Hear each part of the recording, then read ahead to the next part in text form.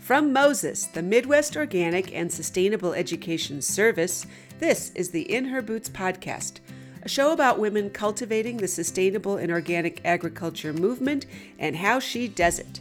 My name is Lisa Kiverist, and I founded and lead the award-winning Moses In Her Boots project, providing training, resources, and support for women farmers. I'm a farmer myself, running in serendipity with my family in Wisconsin, and am the author of Soil Sisters, a toolkit for women farmers. The In Her Boots podcast celebrates the collaborative spirit of us women farmers and all women working to transform our food system and steward our land, sharing ideas and inspiration with each other. Whether you're a woman with a dream of starting your own farm or already have your hands deep in the soil, there's something for you here. Be sure to subscribe so you won't miss anything. We're continuing with Jen Reamer of Reamer Family Farm and talking about a systems-based, holistic approach to nurturing the land for the long term. Hear how she plans cover crops and pasture management for healthy animal forage. Jen and her family have a regenerative and diverse livestock farm. They raise pastured meat and eggs in south central Wisconsin. They're transitioning the farm from Jen's in-laws and a former commodity beef and corn operation to 100% grass-fed beef and lamb, as well as pastured poultry and hogs. Jen focuses on regenerating soil and bringing diverse ecology back to the land. Continuing with Jen Reamer of Reamer Family Farms today on what is really your life's work, I think, when I hear the story from this lens of caring for the soil and enhancing the land for future generations, right? Mm-hmm, I mean, this is no short game at Reamer Family Farm or the market this weekend or anything like that. It's right. Where things are going. And that is so inspiring and huge. And do you think that women, if we allow ourselves to embrace it, can have a real natural affinity for that? As far as we nurture our kids, we nurture the land, or we think about those things a little differently? Yeah, I think so. I think there's just this innate need to take care of things. And, women have kind of historically been the ones to do food production on a smaller scale, or even in the developing world still. Sure. It's the women that care for the gardens and the fields and whatnot. And it really does need to be a holistic approach and a long-term approach of, not only do I want to grow X plant here, I need to think about, is that the best plant and what's going on under the ground? And really that systems approach that I think, I don't know, men can do it too, but it feels, it feels like a very nurturing thing to really, to develop those systems and think long-term about the farm. Yeah.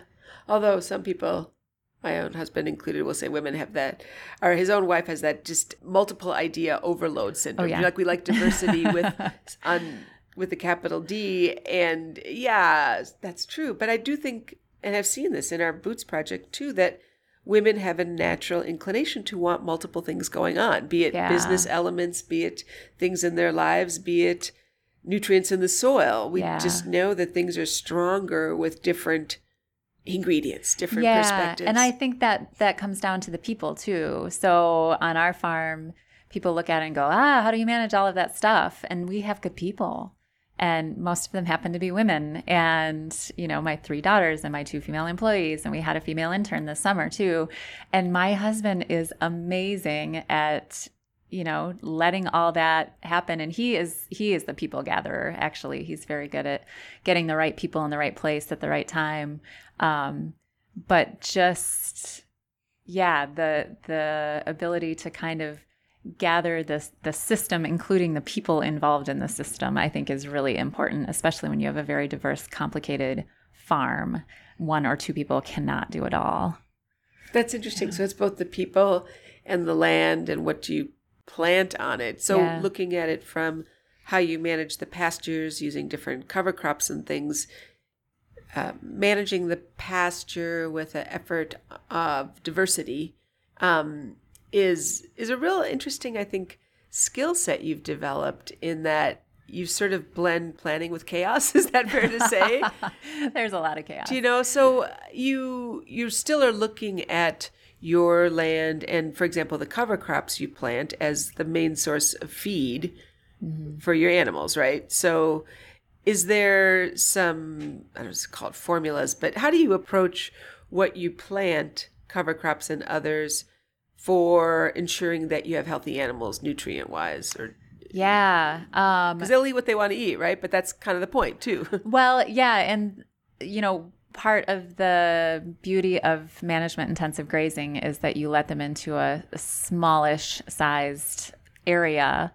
For instance, our cattle over the summer, we had anywhere from 115 to right now we have 77 because we've started taking them to butcher. They would have anywhere from about a half acre to 1 acre for half the day. So we move them twice a day. And they basically kind of have a little bit of competition from their neighbor that they're kind of excited to eat everything because they think if I don't eat it, my neighbor's going to eat it. So they'll eat the diverse blend. Whereas if you have them in a continuous pasture that's, 50 acres, they'll keep going back to their favorite plant and they'll bite it off and they'll bite it again and they'll bite it again until it doesn't exist anymore. And then the roots will die and then the undesirable plants take over. So that's why when you drive by and see these continuously grazed pastures, it's this tall fescue and it's weeds and undesirable plants, and the cattle are still munching on like the grass. It's like 1 inch tall because that's the, only thing that's left of the desirable stuff that they want to eat. We use a lot of resources too. So we every winter sit down with our seed guy, Carl at Prairie Creek Seed. Carl and Amanda are super great. We consult with them if we need to replant some pasture or if something winter killed, we'll interseed some. This year we interseeded some cover crops into what was our alfalfa field because our alfalfa winter killed and we wanted to be able to get some forage off of it. So we did a cover crop before we then came in and replanted some into the grass that remained. We replanted some alfalfa and some clover again this fall. So, stuff that you can read about and kind of figure out from different articles and books, but it just is super helpful to get a person that you trust out on the farm to actually look at the soil. And Carl and Amanda have been able to help us, think through things that didn't go as well, or, ooh, it looks like you planted that a little too deep. Maybe you need to readjust your planter next time. And so we're starting to get it figured out after 4 years. But, always have a new challenge and something new to learn because you never know when something's going to winter kill or when the cattle are going to, you're going to have a flood and you're going to lose part of a pasture. We have to figure out what to do then. So you found working with a good seed company. Yeah. As a partnership. I know there are others out there, but Prairie Creek Seed does all non-GMO seeds and really specializes in diverse blends and, good mixes that both the cattle want to eat and that are good for the soil as far as having a diversity of, root depth and ways to build soil structure and stuff. So we've been pretty pleased with them. Are there other resources, Jen, that particularly this whole idea of using cover crops as livestock forage that you found helpful?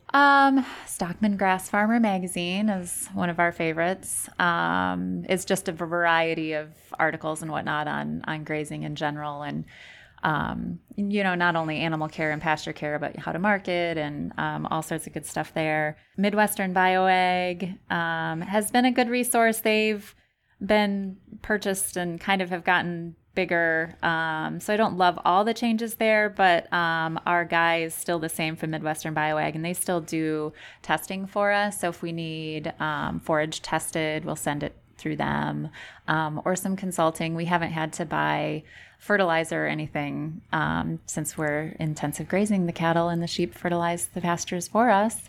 That's also a good company. And Moses has some resources out there too. The Moses publications have some cover crop and perennial pasture and grazing resources as well. Sure, and there's a lot from SARE too. Yes. So it just is it's ongoing research for you too, right? I don't think you feel like you're done. Yeah, never done learning.